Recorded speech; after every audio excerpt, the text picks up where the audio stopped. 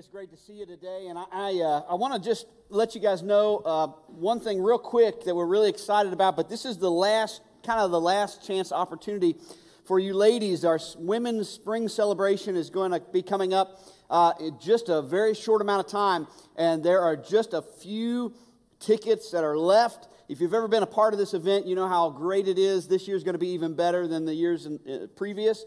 So they got a lot of great things planned, but we're very, very limited on the space and the tickets. So if you want to be a part of that, be sure to purchase your tickets today. Before you leave, you can buy them through our website, or if you're not a website person, just stop by in the lobby. You'll see one of the vertical TVs with this graphic, and you can purchase tickets there. And we'd love to see you there. It's going to be really great on May the 21st.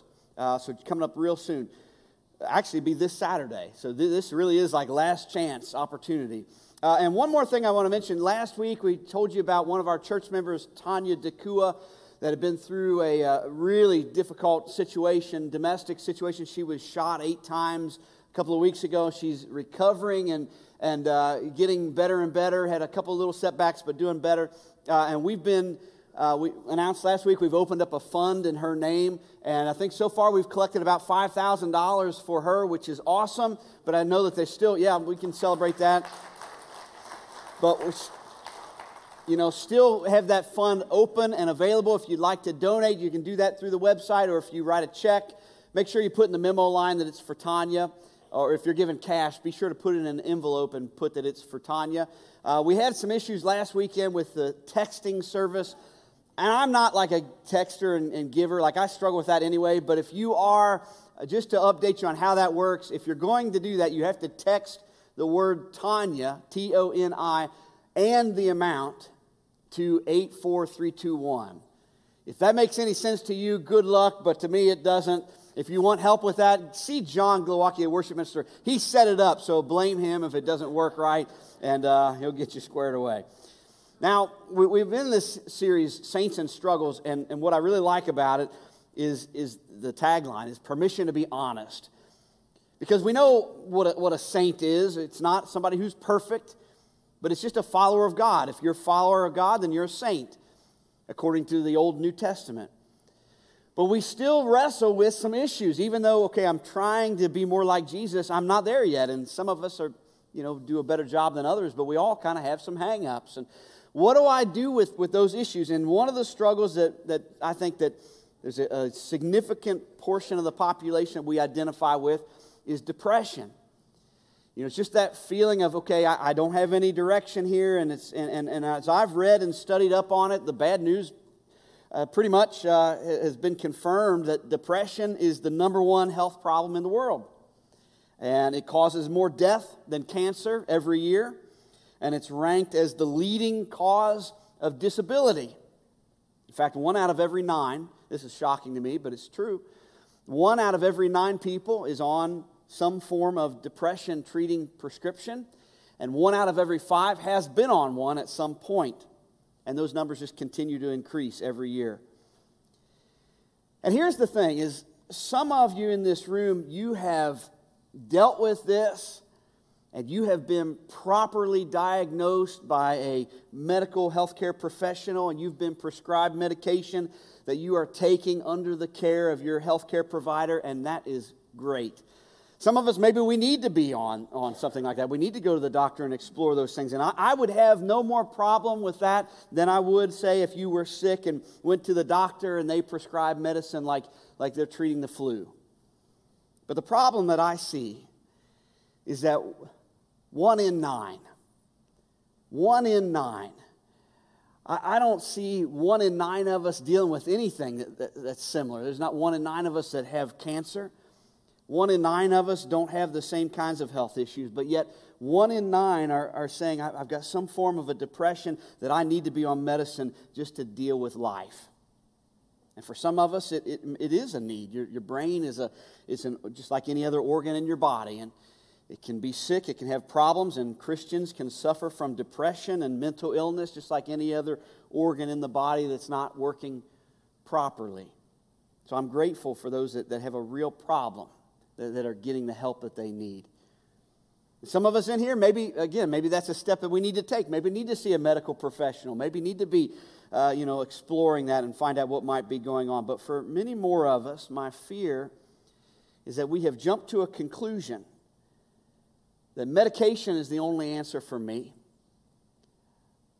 I've got to have this, and when perhaps there might be other lifestyle choices and emotional and spiritual problems that need to be resolved, and medicine might numb the pain, but it's not going to solve the issue. It's not going to get down to the root of the problem. And research is showing, this is secular research, you can look at it, psychologists and other people who study this that are saying that we have more control over variables leading to depression than we realize.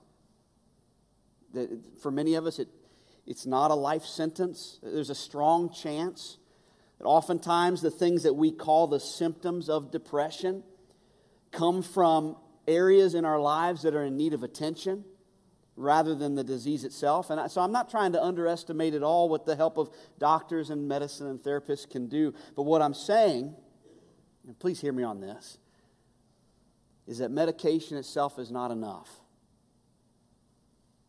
It's not going to solve the problem. There's clearly a need for something else. Because for many of us, the underlying pain is still there. And so today, we're going to look at the story of a prophet in the Old Testament, a great man of God, who I'm going to argue was suffering from depression. And we're going to look at a time in his life where he's in the minority. This is a time where the nation is following a false god by the name of Baal. Many people are worshiping that. There's a bunch of prophets that are speaking for him. And Elijah basically calls them out to a challenge. Says, this is a false god. You guys are preaching about a false god. And there's just this, he wins the challenge. Now, I don't have time today to go into all that, what happened. It's an amazing story. But this would be a defining moment in his life. You would think if you were going to ever have a mountaintop experience riding high, this has got to be it. And you would think that his faith would be validated and he would be verified in front of everybody and that life would be great. But what happens next for him actually is that the life that he now steps into, I believe, is a life of depression. He goes from riding high to a very, very low point after this defining moment. So we're going to pick up the story at this moment where there's a really wicked, evil king named Ahab, a lot of corruption, and his wife, the corrupt queen Jezebel, and they say, look, we're going to kill you. Because he'd had this challenge with these prophets, and they had died, and so they said, we're coming after you. In 1 Kings chapter 19, it says that when Ahab got home, the corrupt king, he told his wife Jezebel everything Elijah had done, including the way that he had killed all the prophets of Baal. So Jezebel sent this message to Elijah. May the gods strike me and even kill me by this time tomorrow if I have not killed you just as you killed them. So this is a threat. We're coming for you. And the next few verses tell us what Elijah does. You would think somebody who's seen God work in these amazing, miraculous ways, he would say, well, bring it on. But it says that Elijah was afraid and fled for his life. And he went to Beersheba, a town in Judah, and he left his servant there. And then he went on alone into the wilderness, traveling all day. He sat underneath a solitary broom tree and prayed that he might die. I have had enough, Lord, he said. Take my life, for I'm no better than my ancestors who have already died. And then he lay down and slept under the broom tree. Now, if this isn't clinical depression, then it's certainly a moment of extreme fatigue, lifelessness, and even a suicidal thought. This is in a day and age where suicide wasn't really a thing as much. And here he is saying, just take my life, God. I just want to die right now. And I believe a lot of theologians agree with me that Elijah was depressed, traumatized, and just had lost the spark out of his life. And at that moment, he is definitely not mentally healthy. And there have been times in my life when I've felt a little bit of that, at least to a degree, and then I've felt guilt for feeling like that. What's wrong with me? Why am I not, why am I feeling so down? Why am I feeling so bummed out? Like, why isn't my faith strong enough to handle this? I think I shouldn't be dealing with that. And it's brought up a question in my mind that I just want us to sit in for just a minute. As we think about mental health issues, we think about depression, should a Christian even be having these struggles? I just want you to think about that. Should a Christian even be having these kind of problems and these kind of struggles? And just hang on to that thought. Just sit there for a minute. I just want to kind of generate some thoughts in our minds. If we are followers of Jesus, we placed our faith in Him, we've placed our trust in Him, the Holy Spirit is dwelling within us, shouldn't that be enough? Is it a sign of weak faith? Is it a sign that we're fatigued or bummed out? If we take it all the way up to the clinical level and say, oh, yes, I'm depressed, I struggle with clinical depression, is that a sign? Is it a sign that we aren't really trusting Christ? Just hang on to that for a second. Elijah had been used in all these incredible ways. I don't have time to talk about all of it today, but if you want to go home and read 1 Kings chapter 17 and 18, just incredible stuff that had happened. And he's watching God move, really earth-shattering things that are happening. And yet now he's so down, he's thinking about death. I just want to die. God, just take my life. And this is what I know. You and I, we are fundamentally spiritual beings that have physical bodies. You are not a body that just happens to have a soul. I would argue you are a soul that happens to have a body. That means that we are primarily spiritual beings, which means that we need spiritual solutions, not just physical solutions, not just medical solutions. Those are great and they can help, but we need spiritual solutions as well. And what we've done, we've stigmatized mental illness for far too long. Should a Christian struggle with these things? It is not a sin to be sick. It's not a sin to be sick. It's not a sin to struggle with depression, no more than it would be a sin to struggle with Alzheimer's or Parkinson's disease. Your character is not defined by your chemistry.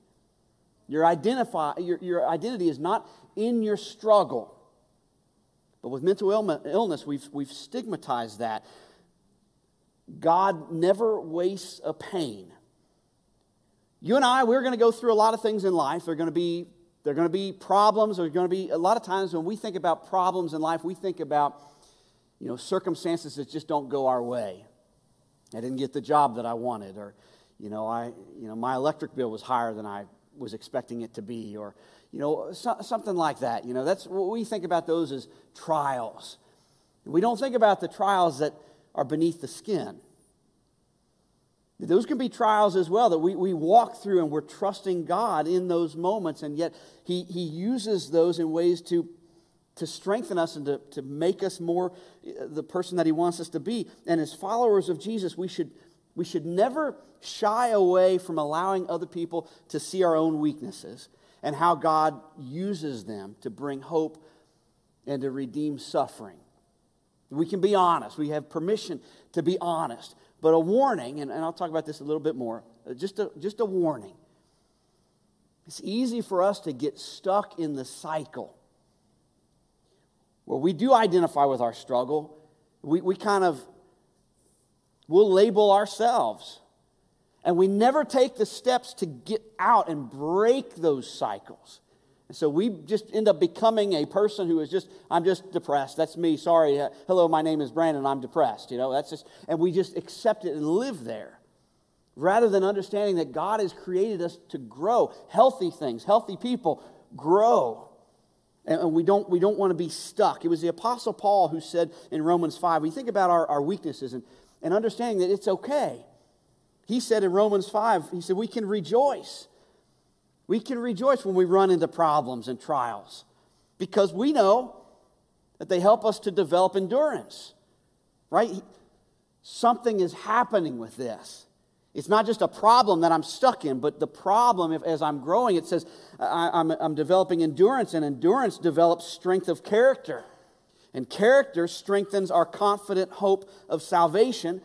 And this hope will not lead to disappointment, for we know how dearly God loves us because He has given us the Holy Spirit to fill our hearts with love. It's just okay to be honest about our weaknesses, but let's not just be content being weak people. Let's know that God is using the weakness to do something. And when we look at Elijah, he's in this state of extreme fatigue. I would argue he's wrestling with depression. And then I was thinking, what are some of the triggers for us? When you're bummed, you're blue, whatever, you're just down. What are the things that easily lead us there? I can think of at least 4 things, at least 4 triggers. They're going to be on the screen behind me. One is when you're just flat worn out, when you wear yourself out. You just push and push and push and push. You're putting in all the overtime hours. I talk to people that are like, yeah, I worked 60 hours this past week, chasing that carrot, and then wonder, why do I not feel myself? Because you're tired and exhausted. That's one thing. Another is when you shut other people out, because this is something we do also. When, there are trials and problems, it's, well, I'm just an independent person. I'll just deal with this myself. I'll have funerals for grieving families, and that's one of the things that sometimes you'll see people do is just like, I don't want to talk to anybody. I don't want anybody around. I don't want to be bothered. I just want to go in the house and draw the shades and just be alone, and I'm just shut everybody out. And then we wonder, why am I so feel like I'm such a deep, dark pit? The other thing is when we focus on the negative. You ever watch Winnie the Pooh? You remember Eeyore?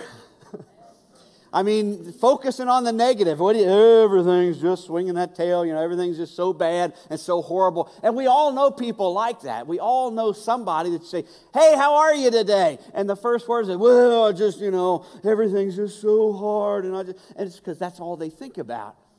They just, and actually, studies have shown, and psychologists, people that study human behavior in the brain, we know that there are these neural pathways, or these like highways in the brain. When you talk about behavior and the way we think and how it works, that we can actually truly, you can rewire your brain. People think, well, people just don't change. We don't change very easily, but you actually can change, and you actually can change the way that you think, but the way you do it is by changing the way you think. Instead of focusing on negative things all the time, if I focus on positive things and try to have a positive outlook, and that doesn't feel natural, it feels hard, but as you do that, your brain, those neural pathways are rewiring, and you will become a more positive person. It's just the way it works. Another thing that can trigger depression is when we forget about God's faithfulness.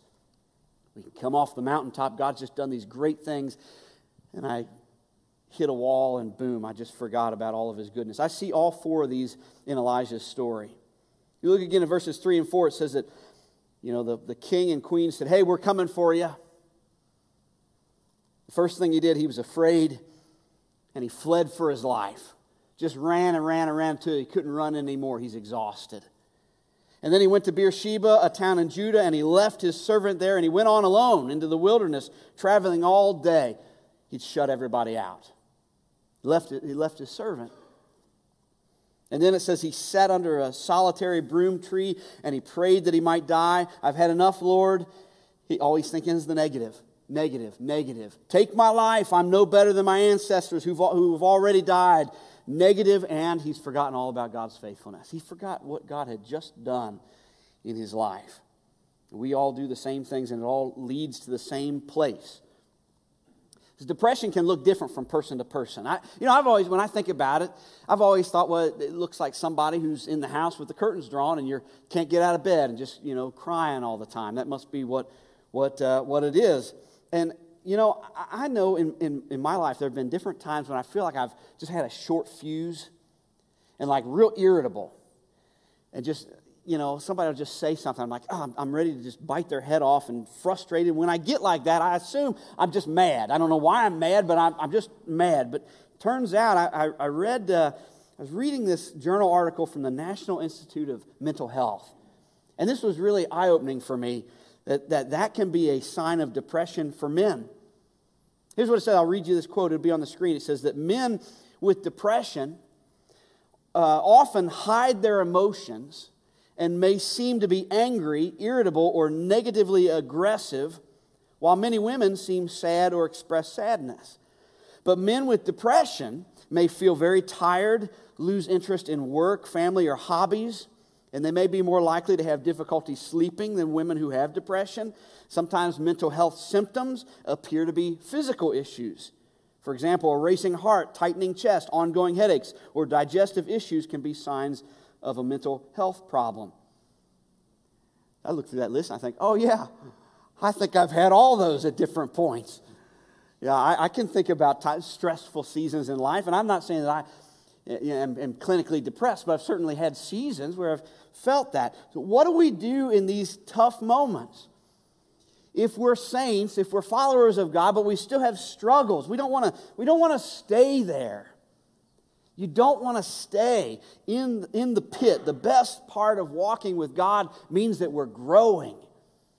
That He's not done with us yet. We're not about getting in ruts and staying stuck. But as we look at Elijah's story, we're going to see what I call God's prescription for our depression. And I think you're really going to like this. Elijah didn't have any hope. He's hiding out. He's waiting to die. He's wanting to die. And God, what He does is He sends an angel to represent him. And this angel is going to interact with Elijah. And what you're going to notice, what you're going to see here, is there's no sermon. And there's no coddling. There's no like, oh, come here, just lay your head on my chest for a little while and cry it out. There's none of that. There's no shame. There's no, well, if you'd only had more faith. There's no, if you'd only memorized more Bible verses, or if you'd quoted more Bible verses, there's no rebuke, there's nothing negative. The very first thing that the angel of God says to him is this. He says, eat and rest. I want you to eat and I want you to rest. And that's something that I can really get behind there. I get excited about hearing that. We're going to eat something good and take a nice rest. Verse 5, it says, as Elijah was sleeping, an angel touched him and told him, get up and eat. And then the next verse, it says, he looked around, and there beside his head was some bread baked on hot stones and a jar of water. So he ate and he drank and he lay down again. I love that God provided him some food right there in that moment. He says, hey, this is what you need right now. Fill your stomach up, get something good in you. This is going to be comforting. And then I want you to lay down and take a nap. And I say this, and I'm not trying to be cute here. For some of us, the most spiritual thing that you could do right now is to rest. Because you're burning the candle at both ends. And you got a lot of stress, a lot going on. And really, the most spiritual thing you could do would be to find a comfortable place and take a nap and maybe eat some good food. Now the problem is, and there's a warning with this, everything we say is like, anything that's good always has kind of a warning label attached to it. Some of us get stuck there. Eat and rest. That can be wonderfully comforting. But how easy is it to get stuck in that cycle where, okay, eating makes me feel good. The comfort food, get that stomach full, and I just feel like a nice, hug on the inside. And then, okay, going to bed. I love that. Feels good. And what happens, it leads to overindulgence and laziness. And then back to depression. And I just go back. I feel down, so I eat, I rest, I'm bummed. So I eat, I rest, I'm bummed. And we don't take the next step. Everything is a progression. Everything's about growth. So yeah, eat, rest, and then be ready for the next step. Okay, God, what are we doing now? There's some great things about resting, and I want to mention that real quick. Years ago, I served at this little country church in Illinois, and every Sunday there was this older man. He was a farmer and worked really hard, and every Sunday he would come in and he'd sit like in the back row. And about time for the sermon, you'd see him back there, just kind of his arms folded over his chest and lean back. And he'd fall asleep. He did that about every other week. He'd fall asleep. And somebody asked me one time, they said, does that bother you? Like, are you offended that he fall asleep? And at first I was kind of like, oh man, am I too boring or what's going on? But what I realized, no, he's just tired. And I love this guy. He's a great guy. And so I told somebody one time, I remember they said, does that bother you? And I said, it really doesn't. Because I know him and I care about him and I know he cares about me and he's tired. And honestly, the fact that he feels comfortable enough to come into the Lord's house and to be around God's people as we're looking at God's word and we're, encouraging each other, that he feels at peace enough to get probably some much needed rest. I think that's probably good. Now, if you do that, I just want you to know if you've had a really hard week and you just happen to catch yourself like nodding off, nobody's going to beat you upside the head. Unless you start snoring, then you might catch an elbow or two. I might have to say, hey, just to make sure you're still with me. But that's okay. Maybe that's the most spiritual thing some of us could do is to allow ourselves permission to rest a little bit. But you read on in verses 7 and 8, it says, then, what's next? It says that then the angel of the Lord came again and touched him again and said, now get up and eat a little bit more, or the journey ahead will be too much for you. You're getting ready to go somewhere. Remember, we don't get stuck here in the cave eating and sleeping. We're going to come out of the cave now, Elijah. So eat some more so you got some energy, because here we go. It says he got up and he ate and he drank, and the food gave him enough strength to travel 40 days and 40 nights. I think this is important. To Mount Sinai, the mountain of God. Literally, what God is saying to him, here's what you need. Eat, sleep, and then go to church. Mount Sinai, that's the place where God gave Moses the 10 Commandments. The mountain of God, the place where the presence of God was. He literally saying, you need to eat, you need to rest, and then go be where God is. Go to church. God's prescription for depression, that's what it is. Eat, rest, and then go to the place where you will experience God. So the second thing, if you're taking notes, number 2 is God replaces our lies with His truth. This is the next step in the process. If I'm going to get out of that cycle, in verse 9 it says that Elijah came to a cave where he spent the night, but the Lord asked him, what are you doing here, Elijah? Now, we understand that obviously God knew why he was there. He'd sent him out in the first place. God knew what was going on with him, but God wanted Elijah to voice his problem. He wanted him to recognize what it was, to verbalize whatever lies that he was believing so that God could correct the lies. He says, what are you doing here? In verse 10, Elijah replied, he says, well, I have zealously served the Lord God Almighty. That's true. But the people of Israel have broken their covenant with you. That's also true. They've torn down your altars. That's true. And they've killed every one of your prophets. Well, not totally true. And I am the only one left. He says, that's false. That's a lie. See, he's thinking, I've been doing all the work. False. You have not. And I'm the only one who cares. False. I'm the only one who can get it done. False. He was owning more responsibility than was actually his. He was trying to shoulder everything. He had done what God asked him to do, and in his mind he thought, well, that means everything. I've got to do everything. There's nobody that cares like me. Everybody's depending on me. I'm all alone and nobody understands. It's all on me. And if you read on in this story, God's actually going to say, well, Elijah, truthfully, there's 7,000 others. There's 7,000 other Israelites that haven't forsaken me.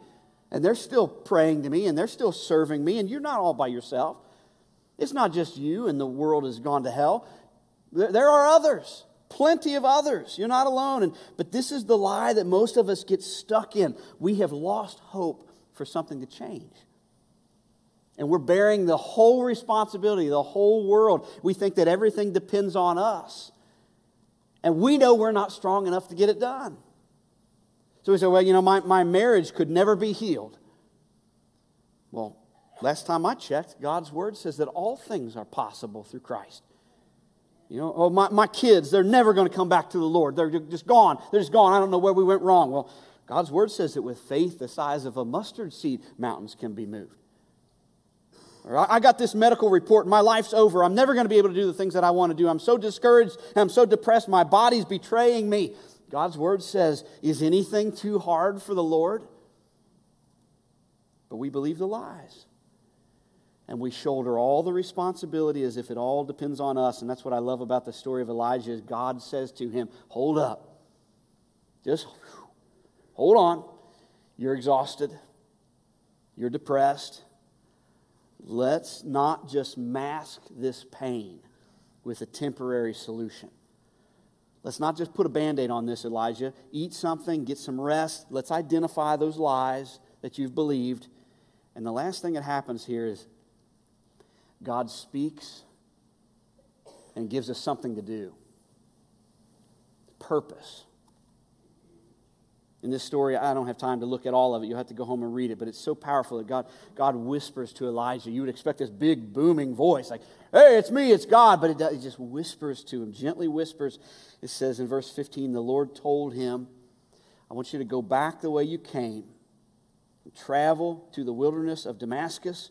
And when you arrive there, I want you to anoint Hazael to be king of Aram, then anoint Jehu and to be this other king, and anoint Elijah. You know, I want him to replace you as a prophet. He's saying, I want you to go back and do these things. What he's literally telling him, go back and do what prophets do, Elijah.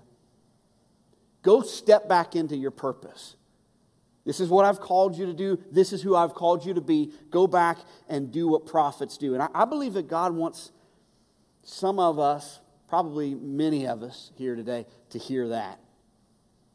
Because you're feeling down, and you're feeling blue, and you feel like life is over, and you've lost your confidence, and you're kind of unsure about the future. It feels a little shaky. And yet God says, you still have purpose. You still have purpose. If you're still here, I've still got plans for your life. It's not over till it's over. You're not done. You're not finished. You stay faithful. Stay steady. Don't give up. Don't throw in the towel. Now, maybe you need to eat and get a little rest. Maybe you need to identify those lies. Let's deal with the root. You know, what's really going on here. Maybe you just need to draw closer to God so that you can hear Him whispering to you. But you're not done. You're not done. It's always been an encouragement to me. People ask, what do you do when you don't know what God wants you to do? So what am I supposed to do? And for me, when I felt like that, there's seasons that feel like a drought, kind of like I don't know what God wants me to do. I always tell people the same thing. What's the last thing that you know God wanted you to do? What's the last thing that you're just sure, man, that was it? Go back and do that. And keep doing that until you are confident that He has called you to move on to something else. So if that means, I remember years ago, God just felt like God was really gave me a burden and a passion to go serve at a shelter, women's shelter, and maybe help in the kitchen or whatever. Go back and do that. Or man, I really felt like this burden to serve in church, and I love babies. I kind of felt like maybe I should be in the nursery, but I don't know, life is so crazy and hectic. Go back and do that. Or maybe it's like I just never really have accepted Christ at all, but I kind of felt that like I should, but then I haven't, and I don't know. And I feel go do that. Go and do the last thing that you know God wanted you to do, and you keep doing that until you're confident that He's moved you on to something else. Now, if you need somebody to help you think through that, or maybe to pray with you about that, before you leave here today, stop at our Next Steps areas. You leave right there in the lobby. Got staff and volunteers that would love to be there for you. But wherever you are today, my big challenge to you is don't get stuck in the cycle. Don't get stuck with the curtains drawn and that's it. If you need to go to the doctor, go to the doctor. But for probably many more of us, the issue is there's a spiritual issue. It's time to draw near to God. Give yourself permission and the space to rest, to reconnect, and see how God will work on your heart. Let me pray for us. Lord, thank you that you care about us. You care about our souls, but you also care about our bodies, our minds, everything that you have made. You are involved in our lives. And Lord, I pray that you would help us today to know that you're near us. Help us to know that, and help us to draw near to you. Help us to turn toward you and to trust you and to keep walking where you call us to walk. Lord, I know that we can come up with lots of reasons not to. We can come up with lots of valid reasons. But help us to identify what are lies. Help us to cling to what is true.